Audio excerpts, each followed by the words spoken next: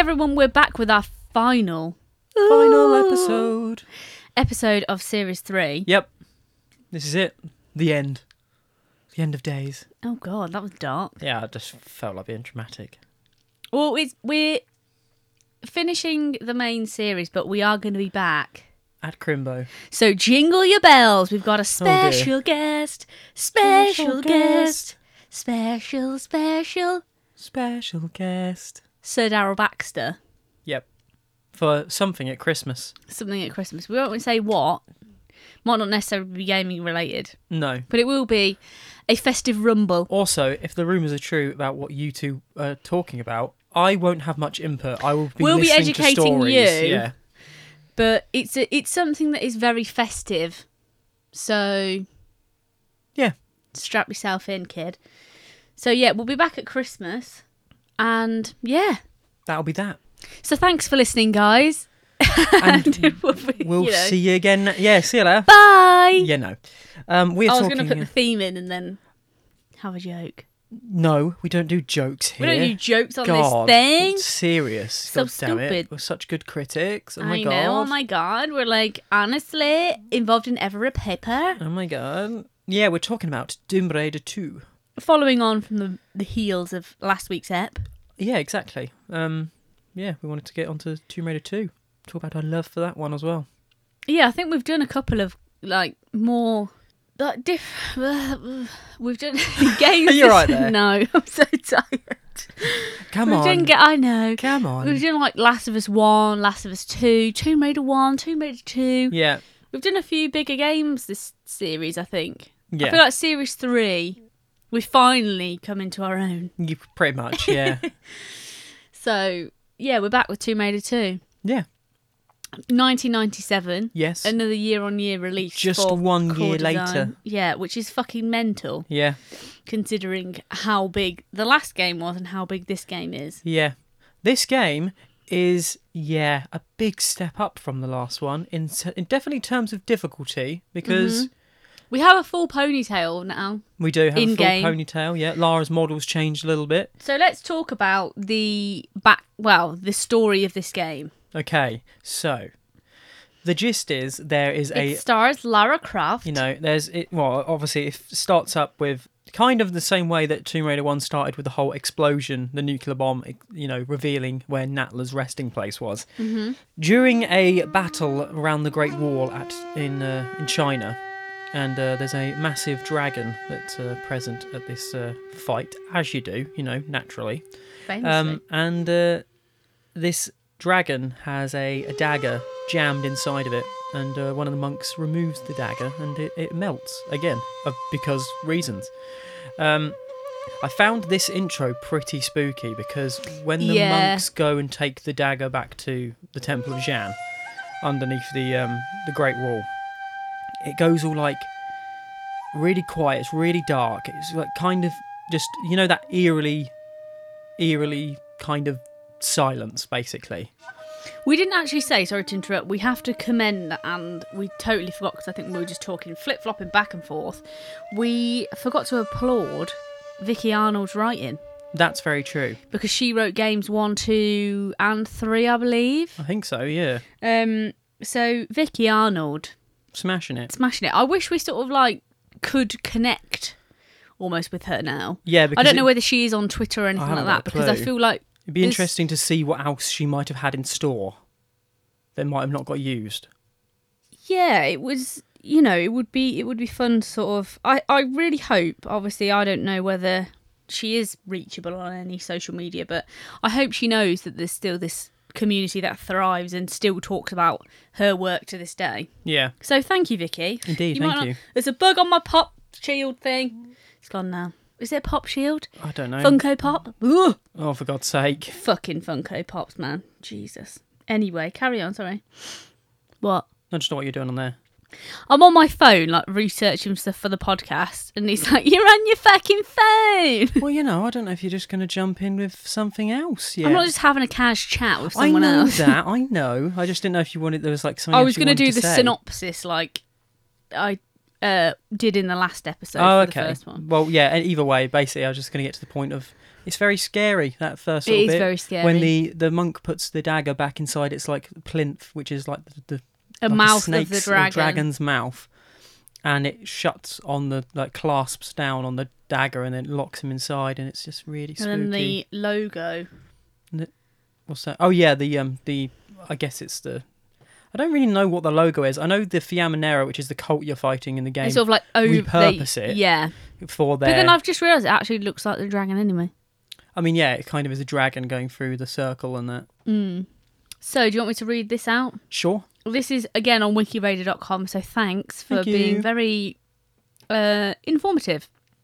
And the information on here, just as in brackets, that's given out by IDOS. So the synopsis is Lara Croft returns in Tomb Raider 2 to discover the secret of the Dagger of Xian, an ancient Chinese... The ancient Chinese. Fucking hell. I can't read, honestly. I know my phone's not very big, but this text is also quite small. And I get quite fearful of reading out loud, and I think I know why. Purely because I can't read out loud. I can't read out loud, that's why I'm not using notes. No. The ancient Chinese believe that whoever recovered this mythical dagger would gain power beyond belief, provided that they had the courage to plunge the dagger deep into their heart. Yes. Plunge, I said. Plunger. If you have the power to plummet. I think I'm so scared of tripping myself up, I just skip words, which is really good. Let's do this again. Lara Croft returns in Tomb Raider 2 to discover the secret of the Dagger of Xian. The ancient Chinese believed that whoever recovered this mythical dagger would gain power beyond belief, provided that they had the courage to plunge the dagger deep into their heart. Lara's travels at the start... Lara's travels start at the Great Wall of China, but it's not long before she's globe-trotting in hot pursuit of clues that will lead her to the ultimate goal. However, she's not alone in her new adventure. This time there are others who seemingly have a fanatical interest in the dagger. Featuring an enhanced Lara Croft complete with costume changes, Tomb Raider 2 combines the classic gameplay of the original with an array of enhanced exterior settings, new moves, new weapons, and a plot that will have Lara twisting and turning around every corner. Very true. So the new features in this, and I will read this off the same website anyway, just so we have this under our belt. Dynamic lighting allows for new environments and tools such as flares. New worlds include Tibet, China, Venice, and a sunken ocean liner. New moves allow Lara to swim, backflip, somersault, climb, wade, and even swing from chandeliers. New clothing, including a wetsuit and bomber jacket. New weaponry, so harpoon gun, rocket launcher, M16, Uzi, shotguns, flares, and more. And all new human foes as well. Yeah. Refined game engine, smoother control system. Different water depths have been added in gameplay, so they vary from like ankle, knee. So it all depends how she can kind of operate, whether she's sort of like fully submerged or whatever. Yeah. I never even thought about that, the way that she walks through shallow water, and there's nothing like that in the first game. No. So it's an interesting thing to sort of see come through. Yeah, I mean the biggest change for me is the whole using the flares, because because of the draw distance in the original one and the fact they couldn't do skyboxes or anything. When you're actually outside in this game, you feel like you're outside.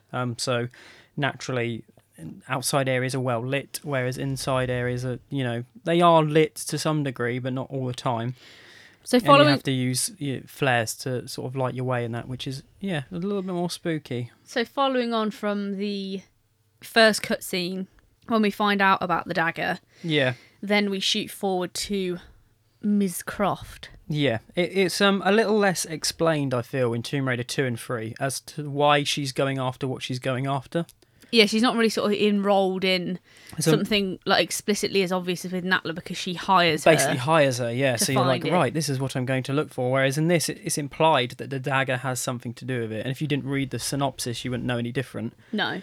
But yeah, this one I feel like is more for like personal gain or personal curiosity, isn't it? Yeah, this level really ups the whole difficulty thing, because it's fine. You start off and it's like you're in this little cave thing. You got some tigers, you got some traps, you got some little puzzles. This is the first game and the only game, other than 4, that introduces a different secret system.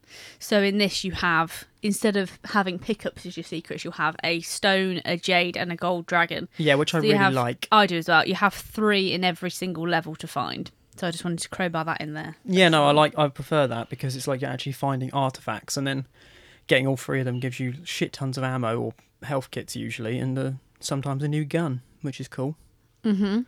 But yeah, this level, when you get inside the I just need to say, when she drops out of the helicopter in the FMV at the start, and when she drops and then she gets up, yeah, and a plat sort of like comes over her chest, and she sort of stands and assesses how to get in. yeah, Oh God, I love her so much. yeah, I know I say it every time, but I really want to cross stitch that section. yeah. I really like. And I love the menu cutscenes. screen of this as well. Yeah. All the sort of the jade and the lush greens on there. Well, the background is very much like those the Asian kind of It's like it almost looks landscape, carved, doesn't it? I think they're wood block prints. I think, which is really cool. And then there's this just bloke who's lurking in the background in this like black You don't know suit, who and he it's like, is. who's this bloke with And then the you creepy find out it's face? Marco Bartoli. Marco Bartoli, yes, exactly.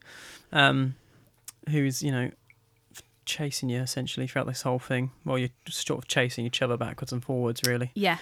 But yeah, the Great Wall is mad.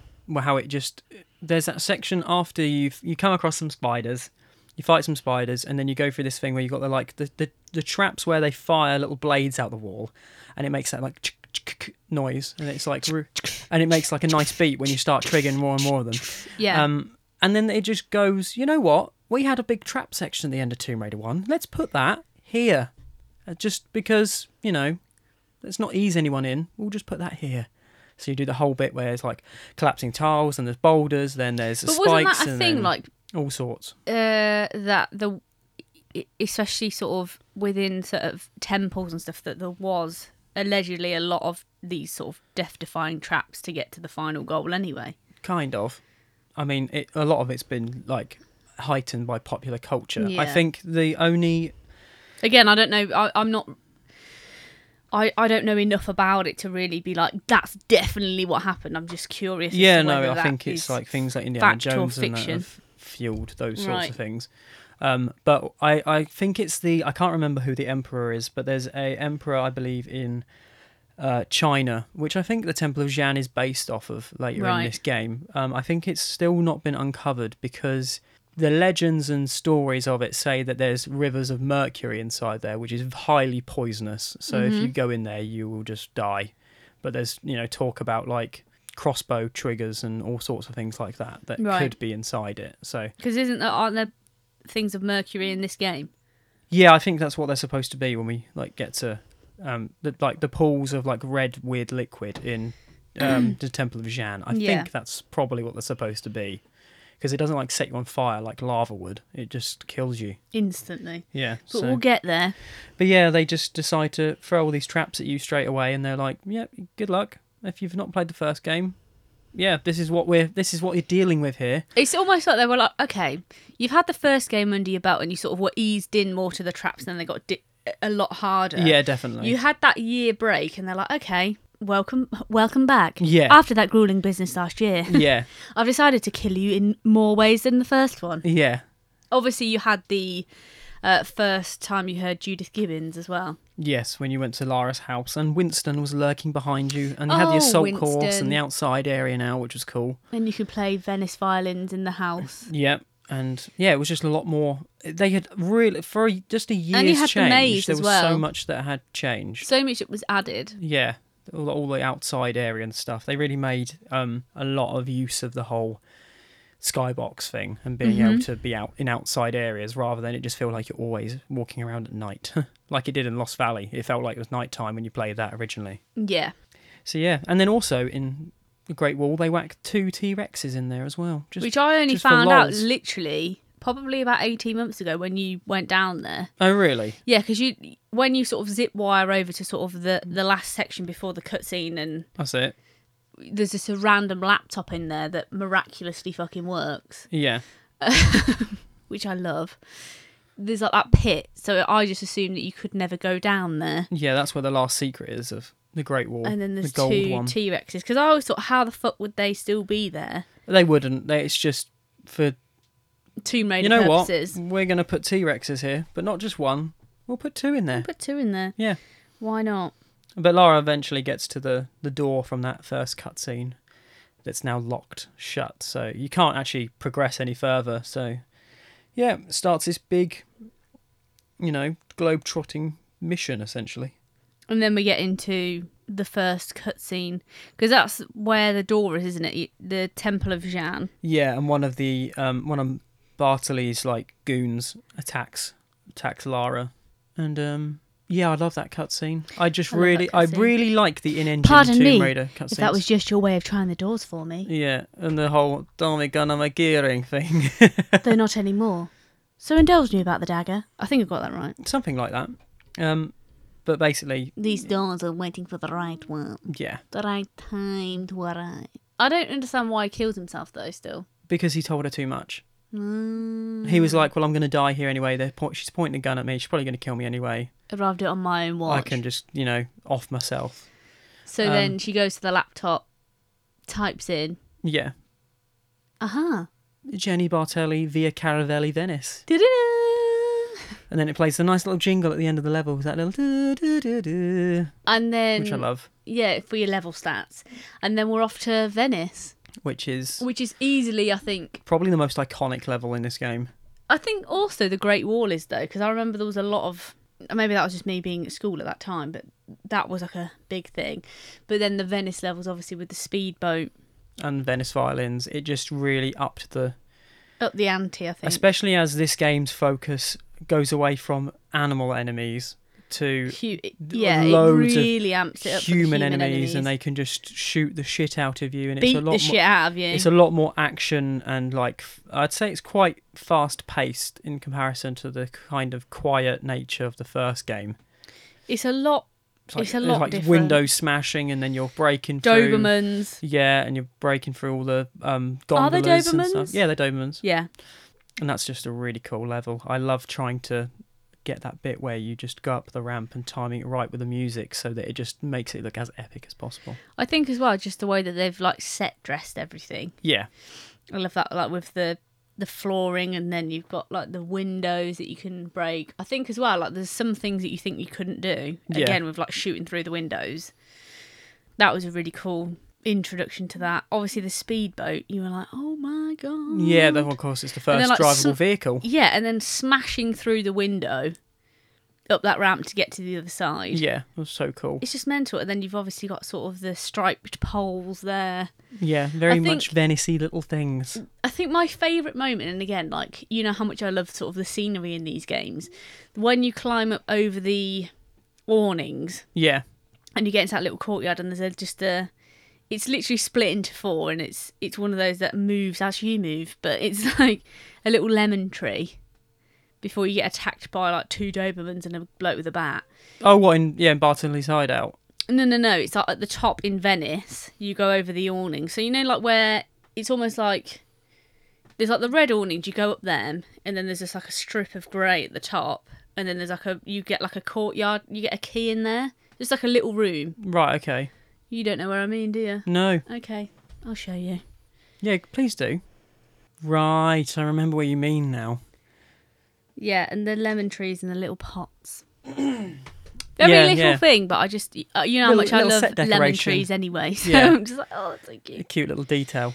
I think that's the thing, you have all of these snipers and baddies coming at you, and yeah, it's just nice to sort of just pause for a sec and look at the pixelated scenery that's around you. Not that you have much time to do that in this game.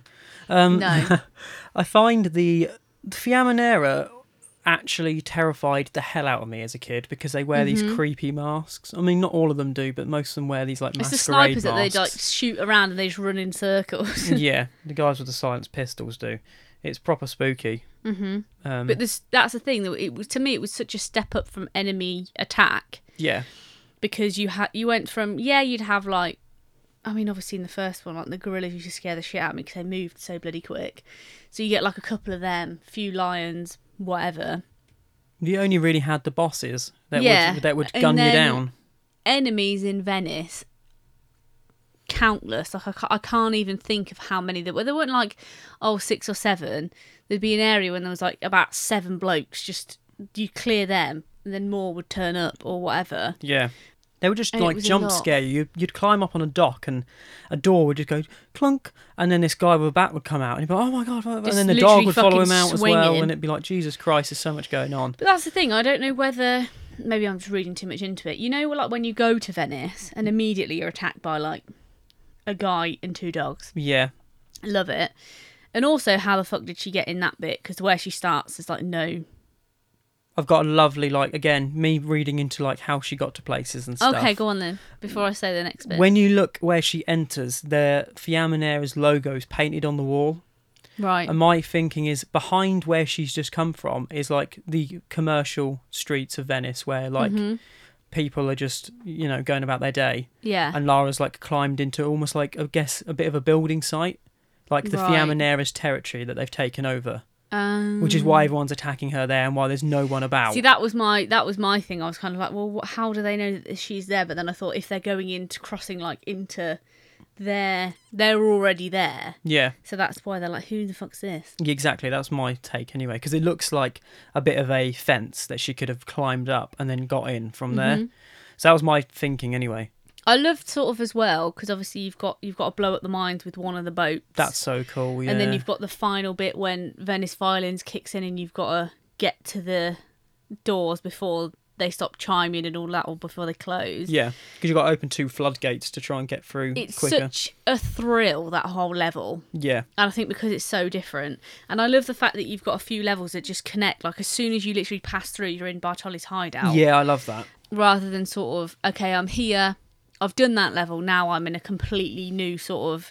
I know I'm still in the same country or the same city or wherever, but then I'm in a completely different section. I love that those few, as this one ends, it's carried on. I think all of them do that, other than I think Chronicles is quite guilty of you finish a level and you're just in a completely different area and it doesn't tell you why you're here. But then at the same time, I feel like that's almost pardoned because it's an anthology.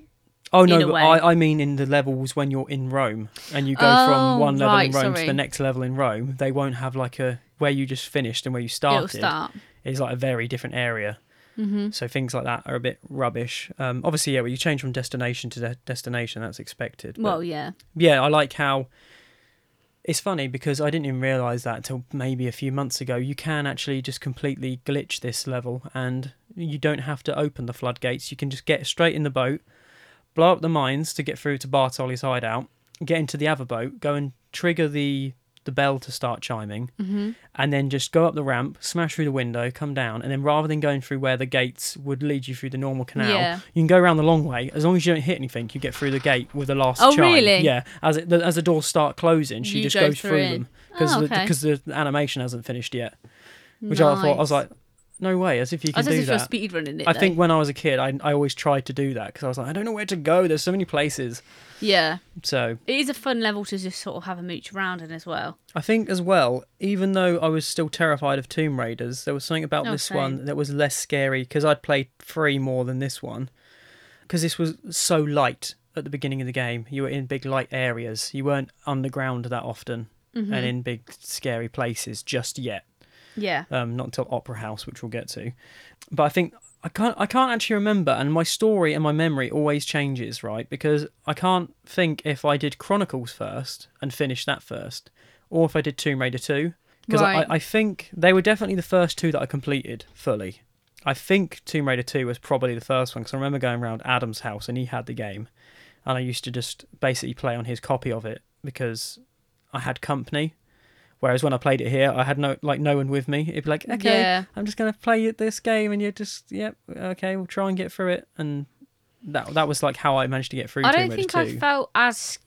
Obviously, I was scared of the human enemies, but I think for the reason why I was more fearful almost of... And we'll get to my fears of this one as we go through the story.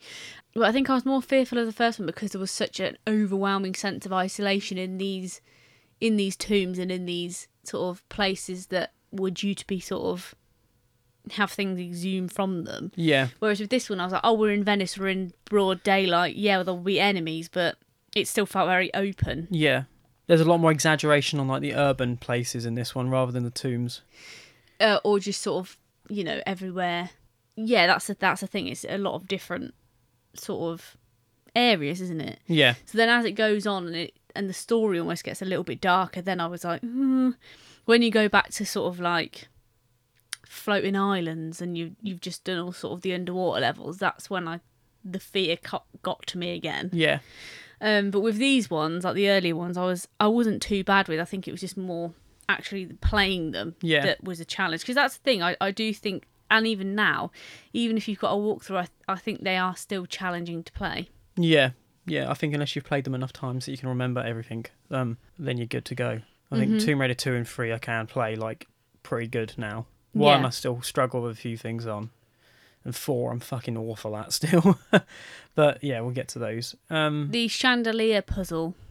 What, in Bartoli's hideout? Yeah, when you first hear Vertigo. That's really cool. That was really cool. And then I think one of the jump scares I had with this one is you have that bloke in like the rafters. Oh yeah, and he just jumps up at you. Yeah, and I'm like, mate, what the fuck are you doing yeah, up here? and they can just push you off the edge as well. I find something with I get this in a lot of games, right? Especially I'll say the Assassin's Creed games as well. When it comes to heights, if I'm outside and I'm up really high, I'm nowhere near as scared as if I'm climbing up inside. Mm-hmm. So when you play that bit in Bartoli's hideout and you're going up the chandeliers, when I'm at the top in like the rafters and jumping around, I feel like so much more panicked by height. Because I'm not that scared of heights. I do get a bit wobbly by them. I think my thing is when I'm climbing up inside of things, I'm like, I think it makes you feel like the scale is that much bigger. I think as well, in real life, I wouldn't say I'm scared of heights. I've no lie. Famously, the Grand Canyon has no barriers around it. I've stood at the edge, not like when we went, the first time I went, I stood at the edge of the Grand Canyon for me to fall and plummet to instant death, right? Oh, sod that. Don't know why I did that, I just did it, and then my cousin was like, what the fuck are you doing? Yeah. And I didn't even know why, and I'm now thinking back to it, I'm sort of like sweating a little bit. But when I'm up a ladder, like a 5-foot ladder, I'm way more terrified of that. Yeah, same. There's something it's so weird, isn't it? There's something about climbing heights I'm more scared of than being at the top of a height. So if you put me at the top of a skyscraper, fine, I'm on something solid. But if I'm climbing up it, it's then my fault if something goes wrong. Yeah, like obviously I'm scared of death, but I feel like, say if I fell off the edge of the Grand Canyon, I know I'm not coming back from that. Whereas if I fall off a very tall ladder, I'm going to get very injured. Yeah. And I'm like, oh no. I think that's what scares me more. Whereas like the thought of just, I'm probably just going to cop it now. There's no really coming back from that. Whereas being injured from, you know, a height or like falling down the stairs or something, that scares the shit out of me. Yeah. Bit backwards, but hey ho. But yeah, I never really had any problem with that I can remember anyway. It was similar with, I have more memories with Tomb Raider 2. I think I do purposefully because with school. Like I just remember constantly trying to get through Bartoli's hideout with the swinging block. Yeah, because I remember that was a challenge. We had that was in that. That's that level, isn't it? Which one? No, that's Opera House. Yeah. So I got further than I thought. Tomb Raider 1 was always. I mean, I've already said everything about Tomb Raider 1. You know, never got very far. That was so last week. It was on PC. Then we got Tomb Raider 3 on PC. Mm-hmm. So I have more memories like one when I was really young with that one. And then Tomb Raider 2, because we didn't get a PS1 until about like 2002, I think, 2003, quite late. Yeah. That's when we got Tomb Raider 2. And I didn't know the Tomb Raiders were on PlayStation when I was younger. So then, you know, I was that bit older, so I have more memories with Tomb Raider 2 when I was a bit older, until we got a better computer later in life and I went back to Tomb Raider 3 again. But yeah, I was never too bad with the first few Venice levels. It wasn't until you get to Opera House and I went straight back to the terrified young me, where it's now dark, the horrible ambience soundtrack comes on again, and it's like, oh, I think that's where like I felt that sort of twinge and that turn back because it was so dark. Yeah. Obviously you had like the dynamic lighting in that, so you know, like, oh my god. Yeah, dark parts were dark. I did really like that level though. I thought that was really cool how they did it. You know, the levels are still really impressive or getting bigger. I think obviously when we get to the underwater stuff, or the water section as I would call it, we'll talk more about that. Yeah, definitely. How impressive that was, and frustrating. Fucking hell. Yeah. But yeah, this sort of like a Venice section is definitely a highlight for me. Yeah, same. I always enjoy playing through those levels. I always feel like I hate Opera House, but it's only the first bit I don't like. Once you actually cross the roof in the Opera House and then you start doing the puzzles inside it, I don't mind it too much. It's just the first bit I find a bit of a slog. It's quite intimidating, I think, because of how vast it is, and when you're at the top and you're looking down to like where the seats would be, and you know, it's obviously a And bit there's all more these different derelict ways now. you can go. Yeah. It's Yeah. not as linear anymore. No. And then you've got to find like the electrical part to get in the lift and Yeah. all of that stuff, and then you're in the thick of it down the bottom. Yeah. Yeah, it is. I think these games are quite intimidating. Yeah. Just because of how hard they are. They really put you on edge. I think it's there's a bit where you fall through the trap door in the stage, and underneath it, it's like because the water started getting in from outside and it started flooding the foundations of the opera house. Mm-hmm. So you're sort of wading through this water, and it is completely pitch black down there, other than your flare. And you got to find, I can't remember what it is. I think there's a secret down there, and one of the electrical bits. Yeah, that bit you were saying for the lift. And I think the Temple of Jeanne soundtrack plays, and you're like, oh my god, something's going to kill me, and nothing gets you. No, it's just like, that's be scared. Yeah. Isn't this the bit with the sort of the dressing room, and then you have the fans? Yeah, you got to get into the ventilation bit. Oh god, yeah. Which can be a bit of a pain in the arse. They love a good fan in this one. Fans and boulders are very much prominent in this game. Yeah, fans, boulders, and flares. Yeah. And then haven't you got like the big B on some of the windows as well now? Yeah, and there's like posters of Gianni Bartoli everywhere, who is Marco's dad, I think. Mm-hmm. Which is cool. So there's like a little bit of history there. It's like, oh, okay, what's going on here? Yes, there's a lot of sort of things to pique your curiosity about who these people are as well. Yeah.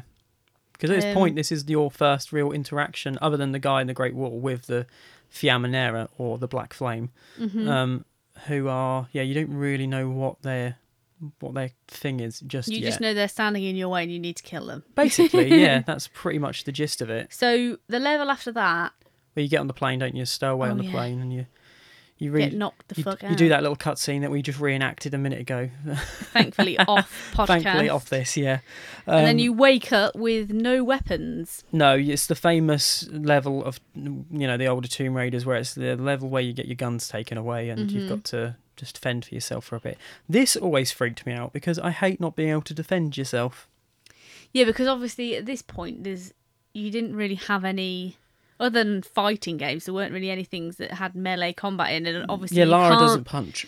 You can't do anything with this. You just have to sort of jump out of the way, because you still have enemies, don't you? Just coming at you. You've just got to try and get out of the way of them. Yeah, because you go through that. You do like typically, Tomb Raider style. There's a switch to open the door of your cell in the room you're in, but then I think it's just a storage room, so I'll let that slide. Yeah, I don't think it's actually a cell. Yeah. So I'll let that slide. But then you're in the hangar. You are good. I know. You're in the hangar where the plane, this big seaplane, has pulled up. And my take is that, again, I've got massive theories about the wreck of the Maria Doria and this oil rig, so I'll get into them as we get more into that. I was going to say, tell me. I'm intrigued, because I think sometimes when I play things, and it's like the same when I watch certain things, I think I get really... especially when I'm playing something, sometimes I think I miss some story arcs because I'm so conscious of getting through the combat or the puzzles or this or that. I think sometimes I tend to miss parts of it. Yeah, well, and a lot of mine is just speculation. I think. What's that? But I think that's just not on the heels of what you just said. I think that's just me kind of generally. Yeah. Or if someone else has played it or watched something, I'm like, oh, I need you to explain that to me. Yeah. I think sometimes I struggle with that sort of thing every now and again. I'd say this is one of the it's the easiest of the trio of gunless levels you have in Tomb Raider 1, 2 and 3. Oh, yeah. Because you get your guns quite soon after that. You have to deal with like two guards for a second, but because they have to, technically there's these windows and you need to make one of the guards shoot the window to let you to go through, but you can if you just do Lara's like weird flip thing. She glitches through the window and you can just get away from them, which is what I always do because they take ages sometimes to come and get you. Yeah, or you end up getting caught in the fire. Yeah. And isn't this when the alarm's going off, or is that later? No, the alarm's going off because you escaped from your room. Yeah, it's quite jarring. Yeah, it can be. So glitch through because you feel like you're not hearing that as much. But yeah, you soon get your pistols back and you can just start gunning down people again, so that's not too bad. I don't mind the rig levels. I feel like they're quite easy, but they're not visually that exciting. I think because this is my least favourite section. Is it? Yeah. Yeah. And I think because 40 Fathoms is my least favourite level ever. Oh, really? Hate it. Purely because I find it so challenging and this and that. So it's not actually the design. I think it's just a personal thing. aversion to it. It's the same with like the cistern. Yeah. I think the level design is fantastic. I just, as a player, I find it really frustrating to be a part of. Get through. Yeah. So it's more a personal thing, but from my sense of playing it, rather than I have a bugbear with how it's laid out or anything like that. Yeah.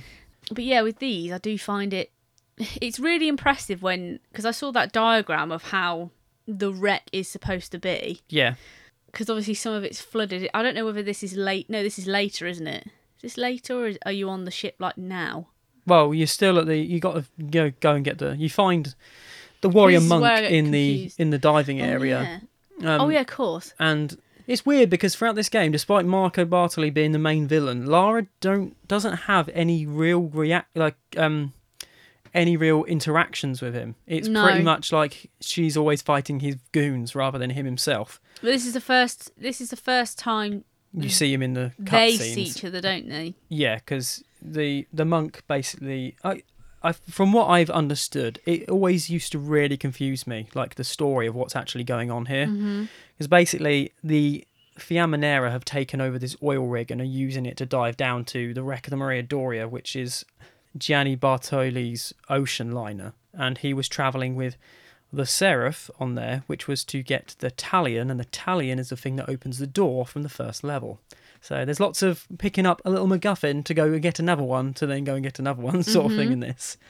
But yeah, so the monk basically tells you this story. So then Lara's like, well, I guess I'm going diving, essentially. And that's when you get your first... This is the first new outfit, isn't it? Oh, the solar wetsuit. Which is a iconic, awesome-looking thing. It looks so cool. But yeah, it sadly accompanies some levels that I do, and I love them, and I also hate them. The wreck levels. I don't really like them. No, again, it just shows off Tomb Raider 2's balls for just going, you know what? Yeah. We're going to drop you in the middle of the ocean, literally the middle of the ocean with a load of sharks, and you're like, I'm sorry, what? With a 2-minute bar of health. Yeah, your air is just slowly going down. And, I do really like that interaction with Lara and the monk, though. Yeah, same. Again, I love a in-engine cutscene where they're like nodding their heads to talk and because everything. I think as well they're so well done, and even the movements. Yeah. It seems still pretty fluid to me for that time. Yeah. And again, when you put it against like some of the other games that were out at the same time, and I felt like the fluidity of Tomb Raider really sort of shone through on the in-game cutscenes. And obviously, like when Marco sort of spots them chatting and then starts shooting through. Yeah, he kills him to stop telling Lara anymore. And then I think Lara's like, oh, well, I'm better get going you. then. Yeah. And then we go into, obviously... I love that little gunfight that Marco and Lara have there. Yeah. When it's just like constant, like little shooting backwards and forwards, and Lara's running dives off and out dives out of the way. Yeah.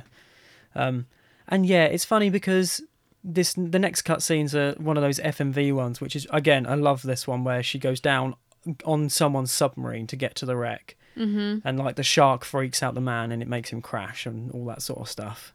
But just Lara's lung capacity here is brilliant because in the cutscene alone, she's there for at least a minute and a half, and then when you're dropped into it, you've got another like 2 minutes to try and find an air pocket in the ship. Pod sort of breaking away from you as the game starts again, doesn't it? Yeah, and again, it's that intimidating gameplay for me because I remember, and this is when I was younger, probably I'd say just pre-teens or just very like teens. I got dropped in there, and that's when I found it really frustrating because I couldn't believe I'd gotten to a point myself, obviously with the walkthrough, where your back screen had changed, so it now had Lara in the ocean and the shark. Yeah, like I get what you screens. mean. Yeah, they're always a highlight for me. I know it's only like a little thing. No, same for me. But I love how high quality they are, and it was like, oh my god, I'm going somewhere else. Yeah, it was so exciting. Massive. Yeah. So I was like, oh my god, I'm going somewhere else. And then it took me forever. Even with the walkthrough, I was like, where the fuck is this corner? Yeah. To sort of get into and get away from the shark. And it's not totally obvious, but you have to follow those barrels to the wreck of the ship, and then you get in through like a bit where the anchor was. And then you're just sort of fighting with some sharks for a little bit, but you can pretty much get away from them pretty fast. Once you know where you're going there, that bit's fine. And this is the wreck of the Maria Doria, isn't it? 40 fathoms is actually a really short level. Well, because you're only dealing with like a bit of the storage area, and I think it doesn't end up being that long. I think it was that one puzzle, like with the flame grates, that would really piss me off. Yeah, I remember. And there's a lot of timed sequences in this. Yeah, of pulling levers and running off. And then running away, and then obviously trying to do really precise jumps over pipes. And Because I think they're my assumption was that obviously because the ship's upside down, they're like the lighting, and they're on the floor. They are, aren't they? Yeah. I mean, I've never really looked at them in detail. That's what I've always assumed it was anyway. This is the thing, because we saw that the diagram of how the ship is lying, and how some parts are upside down, or this is this, and it really fascinated me how. So I think because didn't Neil design? I think so. Yeah. The Mr. Neil Boyd, bless his heart. Yes. Designing sort of such vast levels for this section. Yeah. And it still baffles me how. I love trying to figure it out technically. Yeah, like that would be upside down, so that would be flooded, and that would not be. But then it blows my mind. Well, I mean, I love the colouring of this as well. Yeah, it's all very, very blue and rusty. Like the contrast of the orange and the blue. Yeah, sort of like you've got some of the sort of the more ornate tiling and all of that, and obviously I would assume that you've got like the ballroom section as well. Yeah, of the ship. It is amazing, like when I actually think about it. But for me as a player, I found this section to be the most challenging, which is weird because obviously then you go to sort of, when you're going to sort of floating islands or all of that, I think that was just more trappy, and the traps are hard, but I found this section far more frustrating to play. Yeah, just through enemy wise as well, and obviously you've got broken glass everywhere. Yeah. Sorry, what are you going to say? I just cut you off. That's all right. I find that from 40 fathoms onward, pretty much every level is really scary. Like they really up like almost the horror feeling. So because they're all in like dark, dingy areas, the 4 levels in the wreck, I found them some of the spookiest for me. And it kind of goes like what I like the idea of this area, but it's like what Daryl said. It kind of brings the pace of the story down a lot. Mm-hmm. Because it just really slows that bit. It didn't really need to be that long, that many levels. It was you quite could have a done long maybe just section. 2 levels in the wreck. Yeah. And that maybe wouldn't have been as bad. But I'm going to do a bit of a shameless plug here because I had to, I was doing my like little Blender models. Oh, here we go. Rude. Well, I'm joking. You know how proud I am of you. They're bloody amazing. Well, thank you very much. That's okay. That's the nicest thing you're gonna get out of me That's today. fine. That's fine. I mean, I really struggled because doing the rig levels is fine, but I had to try and figure out to remake these levels in that style. I had to figure out how they were intended to be. So I had to come up with my whole narrative as to why the rig is where it is.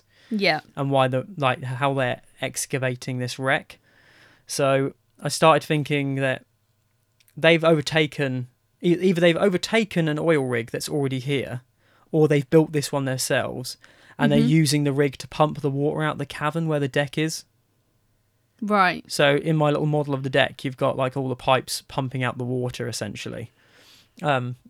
Because otherwise, how would they all be down there? Because even if the wreck crashed in through a big cavern, it would still be flooded with water. So I had to think of a way why is it dried up in there, sort of thing.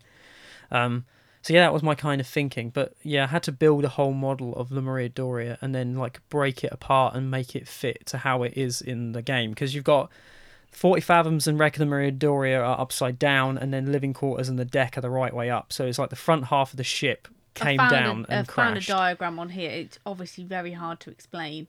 I'll save it so I can maybe post it on our Twitter account. Yeah. But it's really interesting how it's been worked out and sorted through, because it must not have been an easy thing to try and do, to be like, okay, well, we're going to have this section on here. Yeah. And to create that and make everything so vast, because the deck is one of my least favourite levels as well. Yeah, same. And I think that just is so massive. Yeah. And when you get there, obviously when you play it on PlayStation, it's so big, so there is a little bit of...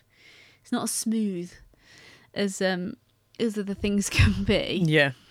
But then you've got Flamethrower Man there, haven't you? Isn't he your first sort of the Flamethrower people start coming in here, because you've got 2 at the end of the level as well. Mm-hmm. This level isn't too bad. It's just one of them of remembering where to go first. Because if Yeah. you go to the wrong place first, then it just ends up being loads of different like backtracking, all sorts, which can be a bit of a pain in the arse. But Isn't this this is your first introduction as well to underwater enemies as well? In terms of like human underwater enemies, so you've got like divers, haven't you? oh, you got the divers, and the worst thing by far is the They used to really freak me out. You know, when you're sort of, I call it the ballroom section, when you're in there and then they're just in that little pool on the floor and Yeah. they're just like waiting for you, sort of like keeping afloat. That used to really freak me out. Yeah, they just sort of linger there. Mm-hmm. The scariest things are the moray eels that pop out of the holes with their Oh, horrible yeah. faces, and they're like these big, Take a chunk out like of you. black slug things with like big green streaks down the side of them, or yellow streaks, and they just look really, really freaky. And then obviously you got sharks coming for you. Yeah. There's a lot of things that want to eat or kill Lara in this Yeah. game. You see, this is why I say I kind of love and hate these levels, because I have like a real fascination with the Titanic. Yes. And I know that this ship is inspired by ships like it, particularly with the big upside down great hall where you've got the grand staircase, which is very similar to Titanic's. Yeah. So I think kind that's of what like I mean, all the of that staircase. thing. I don't know why, I just always call it the ballroom. No, but there is like a big ballroom that you were saying as well, where Oh, you know okay. where they're floating. That's obviously the window that would have been on the top of the ship, but because it's Yeah. upside down, it's where the water's now like flooding in from. Mm-hmm. Yeah, so I always like just looking into things and thinking like, what is this supposed to be and stuff. Yeah. And I think particularly with that level, because it's not always that clear. Well, those levels, sorry, it's pretty interesting to do. But yeah, it's a shame as well that when you find the Seraph eventually on the deck, it's in a tiny little room that you unlock with a key, and it's like no big dramatic. I mean, I understand that it Thing. wouldn't be a big dramatic thing, but I thought it'd be cool to have like a cutscene there or something of her actually finding it. Because it sort of unlocks the next part of the story almost as well. Yeah, 'cause- And isn't this a location change now when you go to the yeah. So monastery? she goes back up to the ship, back up to the rig and Oh, yeah, hijacks sorry. the seaplane, and that's where she finds That's her just bomber finds jacket. a bomber jacket, the iconic bomber jacket. Yeah, two very iconic outfits, which is funny And her because little smile. she's just got her shorts on in the Himalayas basically. So Wow. True cross star. She knows it's cold legs. yeah, she don't get cold legs, just cold arms. So No. but yeah, that's a cool. I love that cutscene when she's flying over the Himalayas, or well, Tibet, so further than the Himalayas, but you know what I mean. Mm-hmm. And she runs out of fuel, and the plane and then starts here's going where down. Shelley's You hear a little noise like that. As I she's, wasn't going to do that. I was going to say they've used her what's the word? I said it earlier. Like sound bites, I think. Oh yeah, that's what I Yeah. meant. That was my attempt at soundbite. Thanks for that. That's fine. But yeah, this is just a very Lara major action sequence of her using the parachute to use the plane's speed it's going at as it's crashing along the ground to like inflate the parachute and escape from it, the big burning plane. That was always so cool. Which is a fun introduction to the next section. Yeah, and then you get another nice that loading screen with she's smiling, isn't she? She's like well happy that she's here. Yeah. And It's like she's looking around. It's, I'm in the snow. yeah. Which Tibetan foothills again. I really struggled with this level, Ba-dum, ba-dum, ba-dum. but until you get to the skidoo, which Oh is God. definitely one of the most iconic things of this game. Yeah, it's another vehicle you can commandeer, and it has guns on, doesn't it? One of them does, yeah. You have two different skidoos. So you And have then the they red come one, with which two is like different- technically your one, and then you The have fast the one, yeah. Fiamonero one, which has the weapons on. I think. Yeah, because then your red one has the boost, and then the Fiamonero one has the guns instead. So you've got like... And you can run people over. Yeah, I mean, you basically just run them all down. They make that ooga noise constantly. Ooga. Yeah, that's actually how they sound. I know, I believe you. It's just funny hearing you do it. Yeah. I mean, my impression probably isn't as good, but you know. And then you have that theme tune. I think it's one of my favourite soundtracks ever. What, the Skidoo? Yeah, it's really, really good. When I play that when I drive, I just love it. Yeah, same. I have to have it on with the new version. I love even more because I'm not a gonna sucker lie, for the I understand. orchestral music. I do like that one because that does sound. It makes the Skidoo sound very It sounds extra out of spacier. a film. But I do love the original one. I mean, I like the original one with its like techno-y kind of themes. But it was impressive how they managed to translate that Orchestrally, to an definitely. orchestra. Yeah, I was always wondering how it was really going to sound. So when it came off the way it did, I was like, oh my god, this is so good. Yes, that's a cool And then this for me was like in recent years. I picked it up again, and this is my newer. This is kind of where you got to, wasn't it, when you started playing again? Yeah. You were in Barkang Monastery, I think, weren't you? Oh no, you were in No, Catacombs. No. I was actually. Into Betterfield. Yeah. Oh right, okay. I remember you sneakily took that video of me. Oh, I can't even remember. And I was like saving it after I'd lined up the skidoo. Oh yeah. That was pretty funny. But basically, this thing is it's not as controllable as the boat. I'd say the boat's definitely easier because you can just blow straight up. You just launch her off the side of mountains and all sorts, and there's loads of like little thin tracks to go down, and it can be an absolute pain in knob the arse to get around. So. But luckily, you have a decent save system in this one that lets you save whether you're on PC or PlayStation. So you can just spam the save and just, keep doing it over and over again. Yeah. But yeah, it is a pretty fun level. Once you get get to grips with it.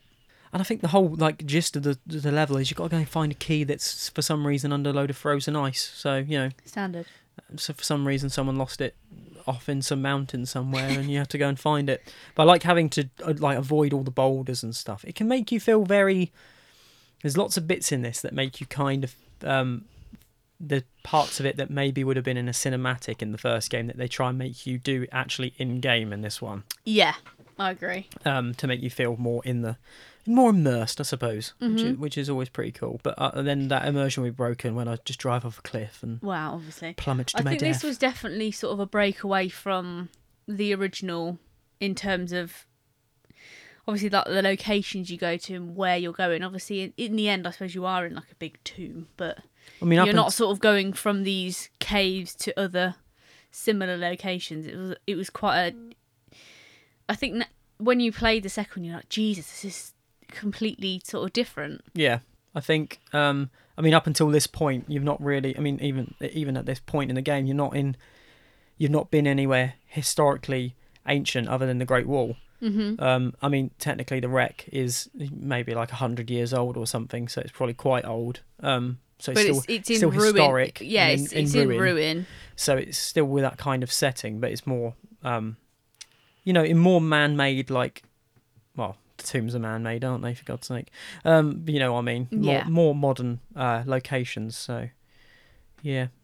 Barkang Monastery. I killed lots of monks, basically. By accident. I don't think I did I? No, you were fine. But when I first played it, I didn't realise that you could actually shoot them. To be fair, if I knew that, so I purposefully sort of had them help me as much as possible. Yeah. But if I hadn't have known that, I would have just done the same as you. Yeah, it was because if you just kill one of them, they all turn against you. Yeah, it was quite a cool thing to add, to be able to have that option. Yeah, and to have them help you out, and then obviously find out the hard way, because there's fucking loads of them. Yeah, there is. So if they go against you, yeah, you're gonna screw yourself over a bit. Yeah, so I thought that was a really cool thing to add, and not be an obvious thing, because I feel like, say if that was in a new game now, there'd be something that would come up, or there would be a cutscene to say, don't shoot the monks. But yeah, basically, don't shoot us, we will help you. So I'm kind of glad that wasn't that obvious in a way. Yeah. But I found that level really impressive, and obviously you've got the main room with the big idol in the middle. Yeah, this place is huge, because you've got to find all those prayer wheels. Yeah, it did struggle, because that was quite dark in there as well.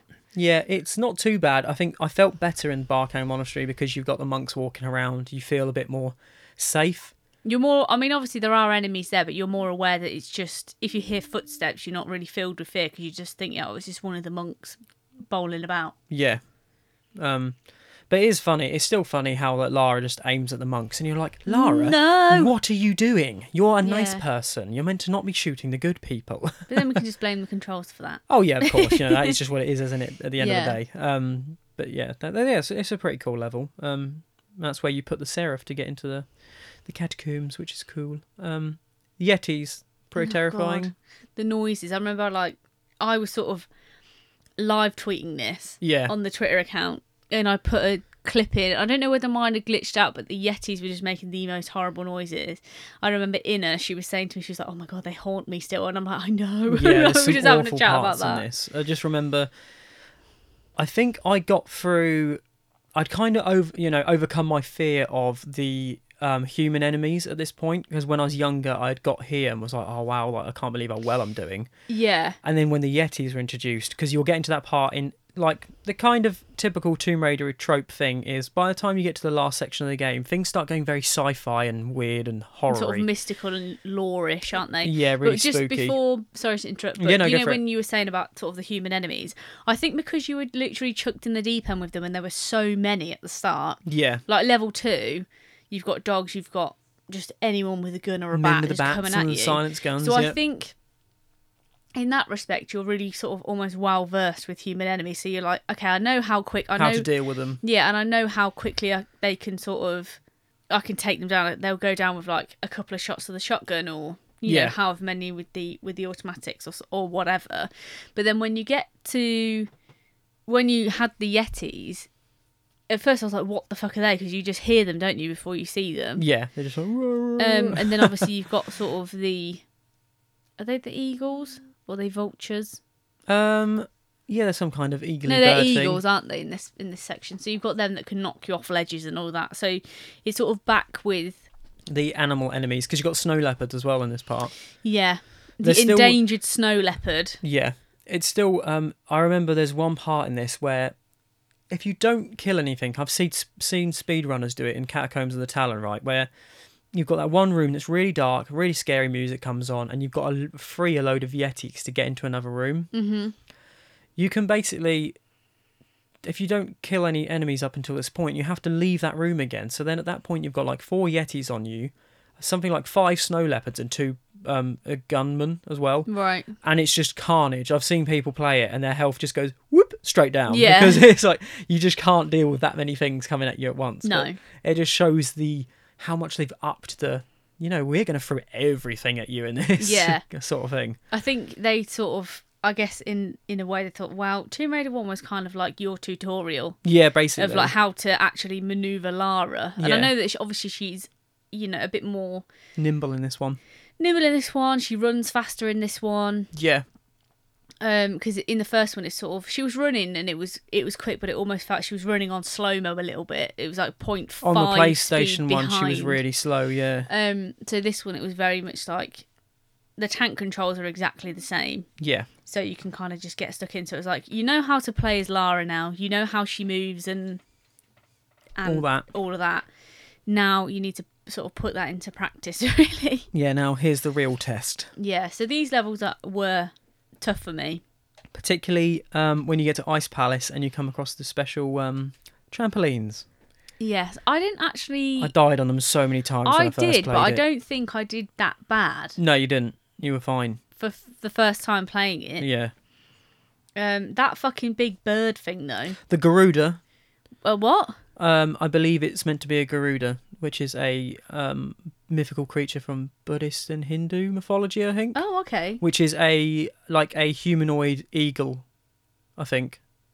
So it's fucking massive. Yeah, I mean, it does look funny. It's just the way it's scary yet kind of hilarious, I would say. So yeah, that's your big boss basically at the end of the Tibet section. Because to get to I don't know if I've really explained, not that we really need to explain to anyone who knows Tomb Raider, but the Seraph unlocks the Catacombs of the Talon, which is what you picked up in the wreck, and then where the Talon is in the Ice Palace, which is being guarded by this monster. Oh, now I can actually sort of see that a bit more. Like if you look at like the insignia, I'm just online now. Yeah. Yeah, I get it. It literally now. is a bird person. That's the best way of I describing know I've it. seen that before, but obviously in game from over 20 years ago, it looks a bit fucking different. I mean, yeah, it looks quite funny. It's like got big, really muscly, stumpy arms and just prowls around this big palace, and you've just got to gun it down until it dies, really. Mm-hmm.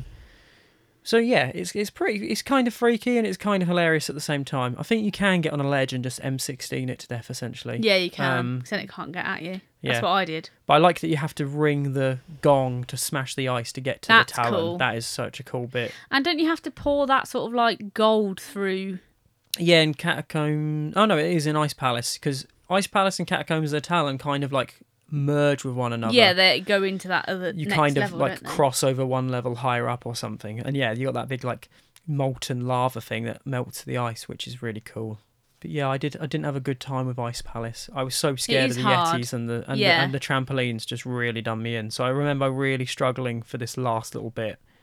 But then you go into what I think is probably my favourite part of the game. I really, really like the Temple of Xian because it's the most Tomb Raider-y part of this game, I'd say, because it's back to the tombs and that kind of thing, and just the traps, and there's a few animal enemies, but no, I don't think there's any human enemies in this level. It's back to very much how the first game kind of played. This and is again, the big red just section, isn't it? pretty much it's all like nice reddy colours and stuff. Where's Floating Islands then? After that? Oh, okay. We'll get to that.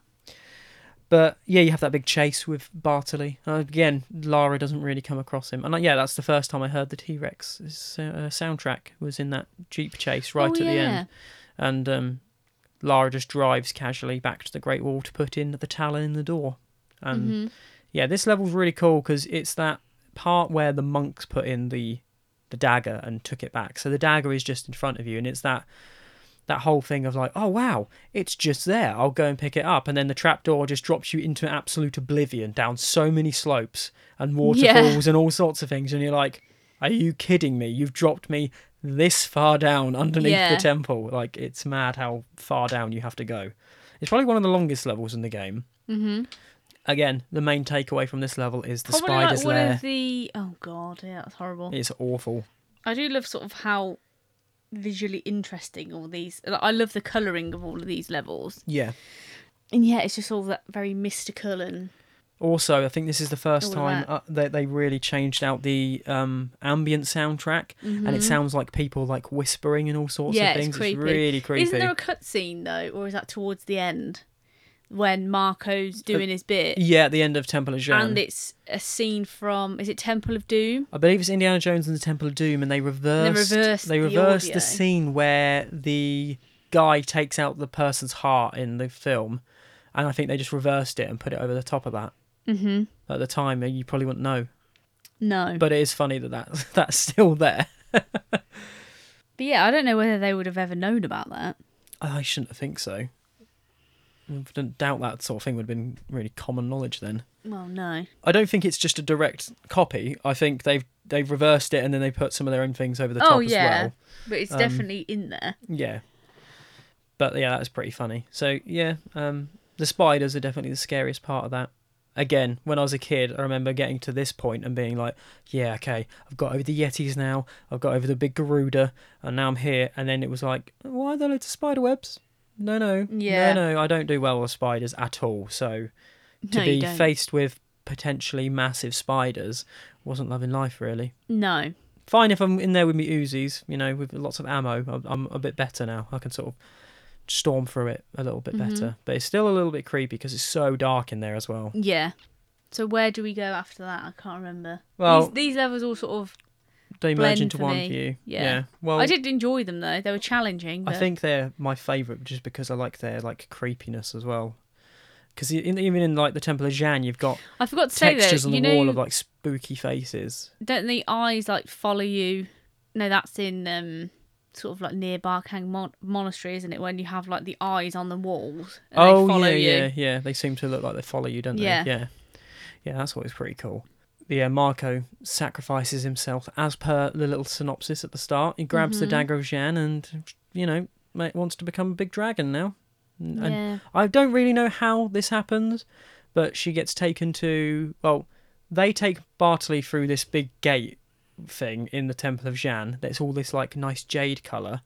Then Lara jumps after them, and then all of a sudden this is the only bit where I can think it's not clear where she's come from, because you're just all of a sudden in floating islands, which is essentially a jade mine floating in a different realm. I never understand this bit. I've got two kind of speculations, two theories. Okay. One is that she's hallucinating from all the mercury inhalation. That's what I think. I think she's hallucinating. And this level doesn't really exist. Yeah. And the second one would be that activating the dagger has opened up this realm. And it's like sort of morphed its way into part of the Temple of Xian. This is like really challenging.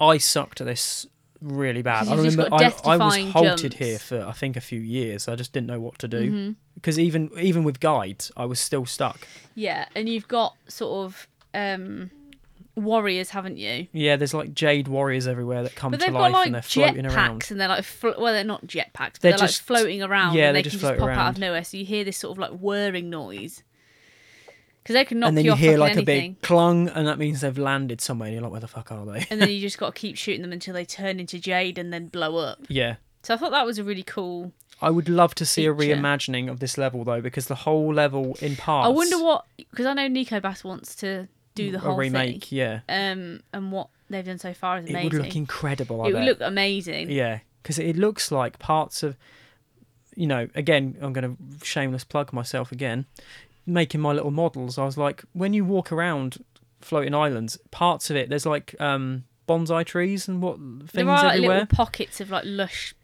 Like sort of- gardens yeah. almost. So it almost feels like it was one big garden and it's been broken apart and all these like blocks of jade are what support it underneath. It's really, really strange, but a really cool concept. But yeah, this is the part of the game where you're like, I'm in that bit of Tomb Raider where it goes mental. Yeah, like what the fuck's happening? Yeah. Am I on drugs? Exactly, yeah.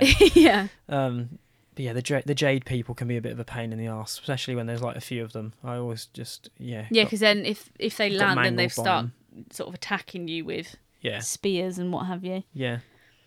But yeah, you fight your way But to I was really pleased to get through that. I felt really proud of myself to get through It's that such a level. relief when you eventually get to the Dragon's Lair, because Dragon's Lair it's don't got you its zip- challenges. Don't you zip wire in? Yeah, basically And from that's the one end. part to the other. Yeah, And I remember like doing that video and be like, yay! And Yeah. people were like, well done! yeah. I was like, thank you! It's so weird because you've got like all these like lava waterfalls falling everywhere as well at Yeah. the same time as all this like carved jade and these like Chinese temples like situated about the place and Yeah. stuff as well. It's really, really cool. So I'd love to I see do love that the design reimagined. of those levels as well. Yeah, really good. And yeah, Dragon's Lair isn't too bad really. Other than the dragon fight isn't too difficult if you get into like a habit of just running around him.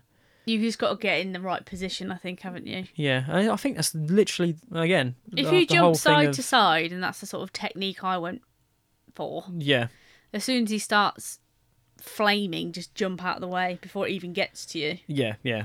I found it not to be. Yeah, it's not too difficult. The most difficult part is obviously because of what the dagger does. The only way you can kill him is by pulling out his dagger in his chest. Mm-hmm. So when he falls down, you can run up to him. But I found so many times it didn't trigger the cutscene to pull out the dagger. Right. So he would just get back up again, and because you're like underneath him, then he would stamp his big feet and get in a paddy, and you'd just die, and you'd be like, Yeah. for God's sake. You've got to do it all again. Yeah. So yeah, it's not.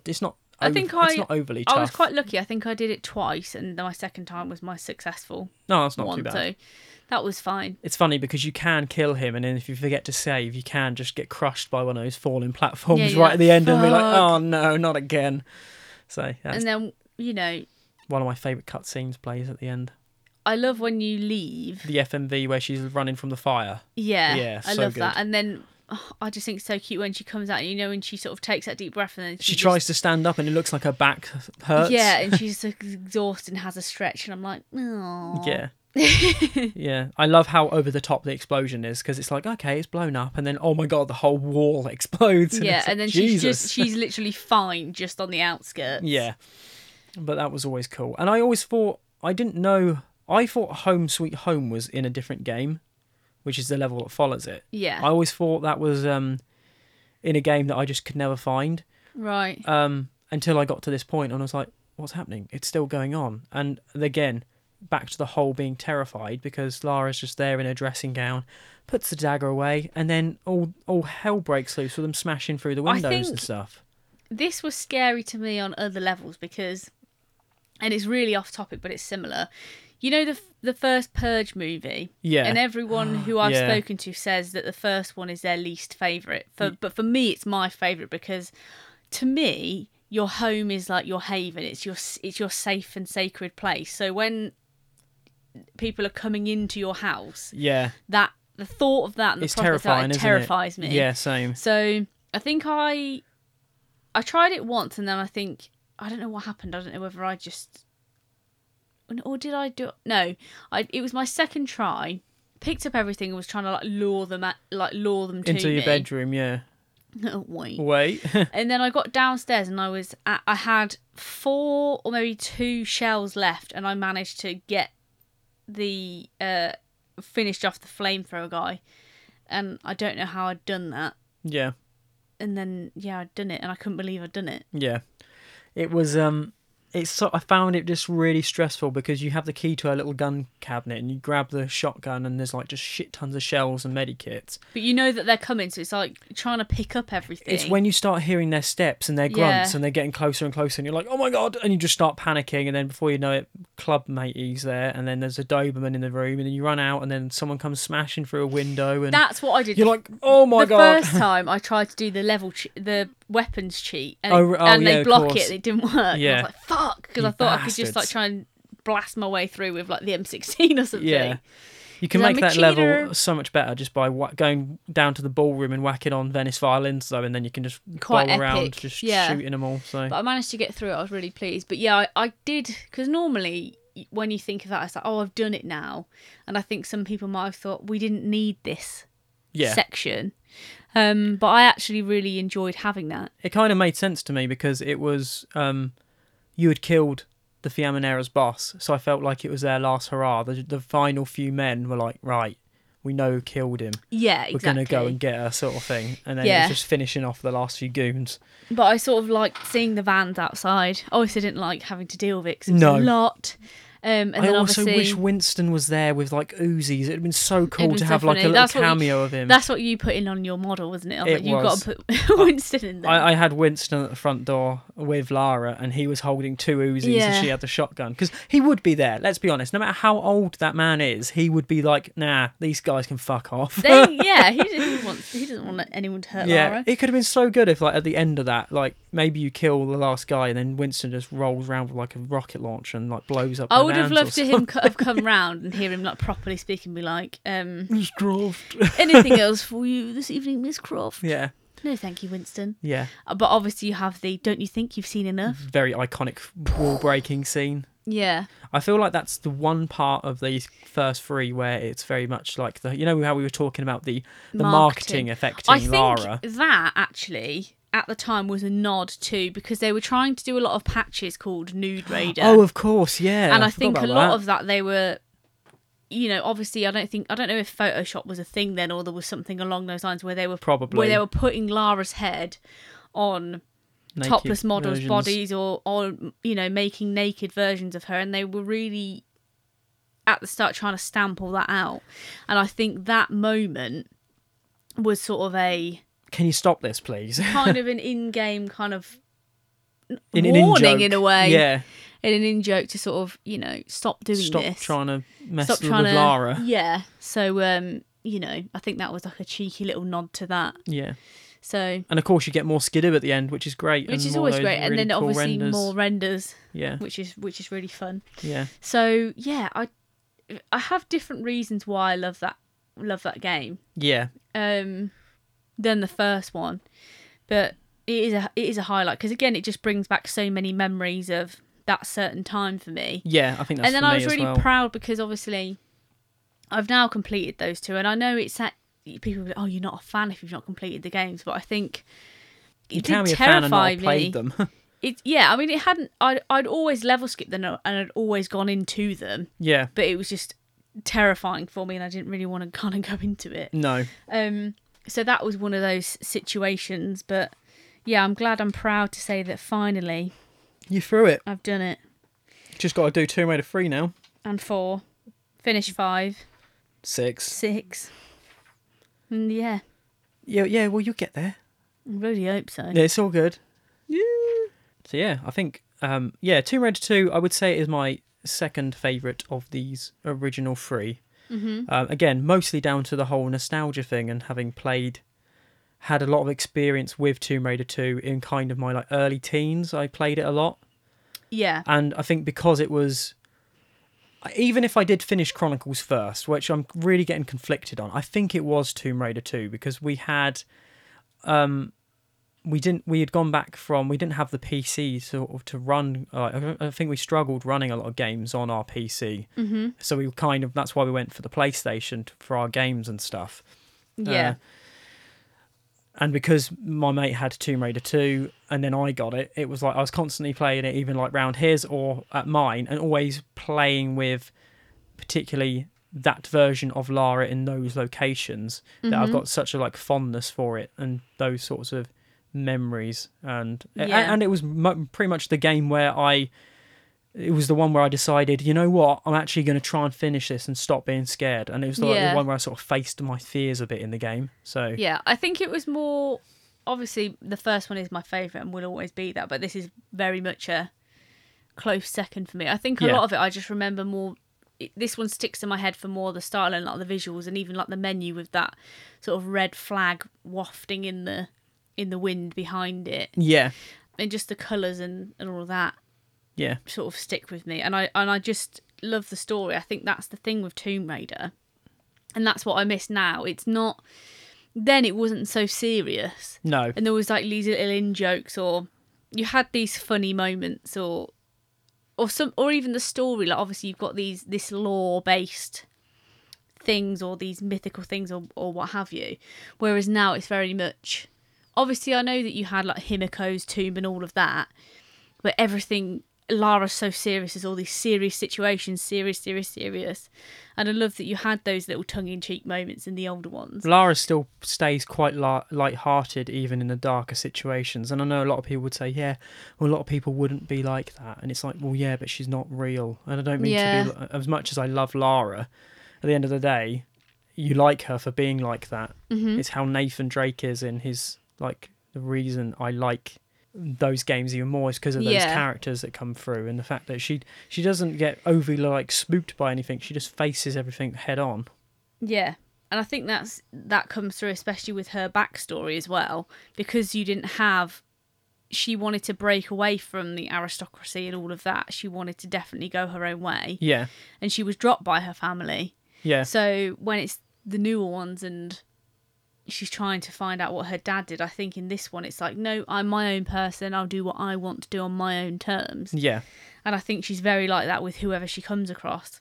Yeah, definitely. And I definitely love that. I do have a few tweets to share. Okay. If we have time, which I think that we do. Sure. I have a couple from ages ago, but some of them are unfinished and I can't go back to these on Twitter because I don't know the date that I got them. Okay. So I have one from Mrs. Endemorph 123. So favourite moments from Tomb Raider 2: Venice violins. Of course, brilliant. Temple of Jan, the Spider Cave. You said, yeah. Brave person there. It's definitely it's one of those like morbidly curious parts where you're like, I hate this, but I really want to see what's inside. Lara's home, and then the roof glitch of Lara's home. So you sort of keep jumping up and you can run around on the roof. Yeah, I think the corner in this glitch. one, can't you get through the gate, or is that in Tomb Raider 3? You can get outside, yeah, kind of thing. Elucifer said the trap-filled Temple of Jan. Yeah, which is always fun. I think that's why I like challenging that level so but much. Fun. Yeah. And then we have a couple that have come through today. So at Bencroft Gaming says his favourite ever moment is finally returning to the Great Wall after an epic journey to find some of the craziest levels ever. It was very rewarding to be like, oh, I'm back and I've actually done that whole thing now. And then Lap_assistant says fighting the Fiaminera while Venice Violins is playing. Obviously, like we've just said, in Home Sweet Home. So good. The dark room with the Yeti cages, which you all fight. Stepping outside in the cave on the Maria Doria for the first time. Yeah, Motorboat race in Venice. Snowmobile ride while badass music is playing in Tibetan foothills. So some great moments had. So thank you to everyone who sent those through. Yeah. So yeah, I should have planned this last night because I forgot that we wanted to do the favourite moments. So didn't get as many because I only sent the tweet out probably about half an hour ago. So I feel bad for anyone who's going to send them throughout the day. Yeah. But we can always include those at another time anyway. Yeah, definitely. I think also on another podcast. It sounds like a lot of people have similar favourite moments to some of the ones we have as well. Like, you know, as a couple sort of thing. So, yeah. Yeah, so it's always nice to see, you know, other people's sort of takeaways from these games, because sometimes they're not similar to ours and you think, oh, okay, because some people really, really enjoy those water levels where I really don't. Yeah. So it's always interesting to see, you know, other opinions and how they've, you know, found the game and at what time Yeah. of life they found the game. So that's always fun to see. So make sure you keep sending us your tweets. Also, because we love talking to you. If you have any theories on the whole wreck of the Maria Doria and all that sort of thing, please, let us know, because theories. I love hearing I'm surely not the only person that's just way too into thinking but why is Lara not being around any of the public people in Venice? And then you hunt through the level to be like, how I did, it was like, oh yeah, well the Fiamma Nera logo's up there, so that means maybe people don't come in here because they're scared of the Fiamma Nera, and just go down a rabbit hole of conspiracy. I think that's what I like with I'd like with to hear some other things. older games, because as well everything's not overly explained to you. Yeah. And Vicky Arnold's stories for the first 3 I absolutely love. Yeah, same. And obviously you've got these things that aren't so serious, but then, the world's at stake. Yeah, exactly. It's that old kind of story. Thing. It's a big globe-trotting adventure, and it's like, I need to save the world. Yeah, and I wish that I might have to do some digging, actually. Not, personal information hacker weird thing, but see if she's on Twitter, maybe. And yeah, I think it would be nice to sort of say if we could find a social that she had to sort of pass on that gratitude. Yeah. Because it would be really interesting going forward to see if at some point there would be a panel that she hopefully would be able to attend or something. Yeah. I think it would be interesting to see. I'd love to know if anything was cut from 1, 2 or 3. Or just find out more and the birth of these ideas from her. Yeah. Because obviously, again, it still fascinates me to this day how all of the older games, obviously the teams got bigger as the games got bigger and more popular and stuff, but those first 2, the teams were still really, really small. And to think that you only had one person doing all of this, doing this one section, or one person doing music, or 2 people doing all of these level levels. design, yeah. Now that's unheard of. You have a team of Christ knows how many doing maybe 20, one of 30 those people tasks, or something, yeah. So it's really impressive, and I think you may not like the old games, and that's fine, or resonate more with classic Lara, and again, that's absolutely fine, but I think you sort of have to take your hat off to the people involved at the birth of it for taking on so much and giving up so much of their own time to sort of work towards these deadlines. I also love that to have a game, that's right, that's so big year on year, because it was all the way up till Last Revelation Chronicles, where they just worked solidly, essentially, on Tomb Raider for so many years. It's crazy. Yeah. Sorry, what were you going to say? I just I also like the fact that the older games were just made by this tiny team of people. It feels a lot more, I don't know what the word is, it feels a bit more wholesome. Yeah, kind of. Yeah. Because it's just by this little team who just put this thing together, rather than it being this big corporate-y kind of project sort of thing. I like that. I like that just simplicity almost and I to think it. They've sort of seen the whole project through. It's not like, okay, well, you're going to do the tutorial and level 1, and then that's going to get passed to another 60 people. Yeah. And then another 65 are going to light it, and then you know what I mean? It's like it's crazy to think that it was pretty much just them doing all of these things. Oh, something I forgot to completely mention, I think, in the Tomb Raider 1 one we did. This is the thing, we're always going to forget stuff. Yeah, and then yeah. Like, oh shit. Well, I think Toby Gard designed and built the Croft Manor in Tomb Raider 1 in a weekend. Wow. And it was that was it, just done. So that's mad to think. It is mad. And then obviously, in this one as well, you've got the maze puzzle, which we forgot to mention. That's also really cool. You can still never do that in the time. I think the expansion of Croft Manor in Tomb Raider 2 compared to Tomb Raider 1 is some of people's favourite parts, just because you've got so much more to explore. It's just so fun, and it gives you that sort of break from gameplay. If you just want to have a play about, particularly all the heavy action in 2. Yeah. All the gunmen and stuff. So, yeah, it's definitely up there. Definitely. And just brings me back such good memories. Mm-hmm. And, I just remember going to Woolies with Dad and getting that wetsuit Lara and be like, oh my God. So cool. So excited. Yeah. And I would dust them all off now. And, yeah, it's sort of, it's mad to see everything come full circle. I never imagined obviously I never would as a child, but to know that it's still so at the forefront of my life. Yeah. And now I'm able to sort of share that with you is really fun. It rather is. than sort of have to kind of suppress my love for it because I can't really share that with any of the people. Someone but that doesn't now get it's it. it's like opened up a whole new realm to talk about, and with many other people as well as you. Yeah. You know, like our families will talk about it because they've had it in their lives because of us. Yeah. So that's always fun. Like even Mom, like you'll see Mom walk around the house with like a Tomb Raider t-shirt, and she'll be like, "Where can I get?" Because she loves Angel of Darkness Lara. Yeah.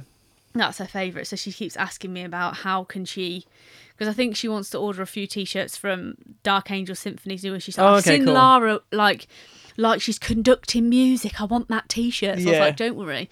So I think when I get back, I've got to sort a few things out with her. Fair enough. From there, because she wants some new t-shirts. Bless her. So it's really fun to sort of see her have that excitement about it as well. So that's always nice to sort of see. Yeah, it's and cool. like even have, she obviously doesn't know the whole thing, but you could also say to like Mom about the speedboat. She'll be like, "Oh yeah, that's really cool," or she'll share with me like some of her little moments that maybe I didn't know about or couldn't remember from back in the day as well. So that's always fun to discuss. Yeah. So yeah, I think that was another good chat, another long chat. It was. I'm desperate for a wee. Fine. So I think I have been several times on this podcast and not declared it in this season, this series. Oh no, maybe I should cut that out then. So yeah. So yeah, I suppose thanks for listening. Yeah, thanks ever so much for listening. I can't believe we've managed to just blast through this series. We have, within 4 days. I know, yeah. Obviously, it's different from when all of you lot when listen. All this here, gets and it's all out edited there. And all of that. I don't think we're going to over-edit stuff anyway, so that's fine. But yeah, 14 episodes. So we'll be back at Christmas. With something. With a special episode with Daryl Baxter. Yep. Don't expect it to be anything gaming related. I think that'll be our first one of the season where it's a little bit like batshit. Strictly not. And it will just be a bit of fun. I think sometimes, you know, with everything that's going on and gone on this year, sometimes we need a little bit of light relief. And I think Christmas is going to be a little bit different this year. I don't know how different. Obviously, we're recording in August right now, so hopefully we'll be able to share the festive season. Season.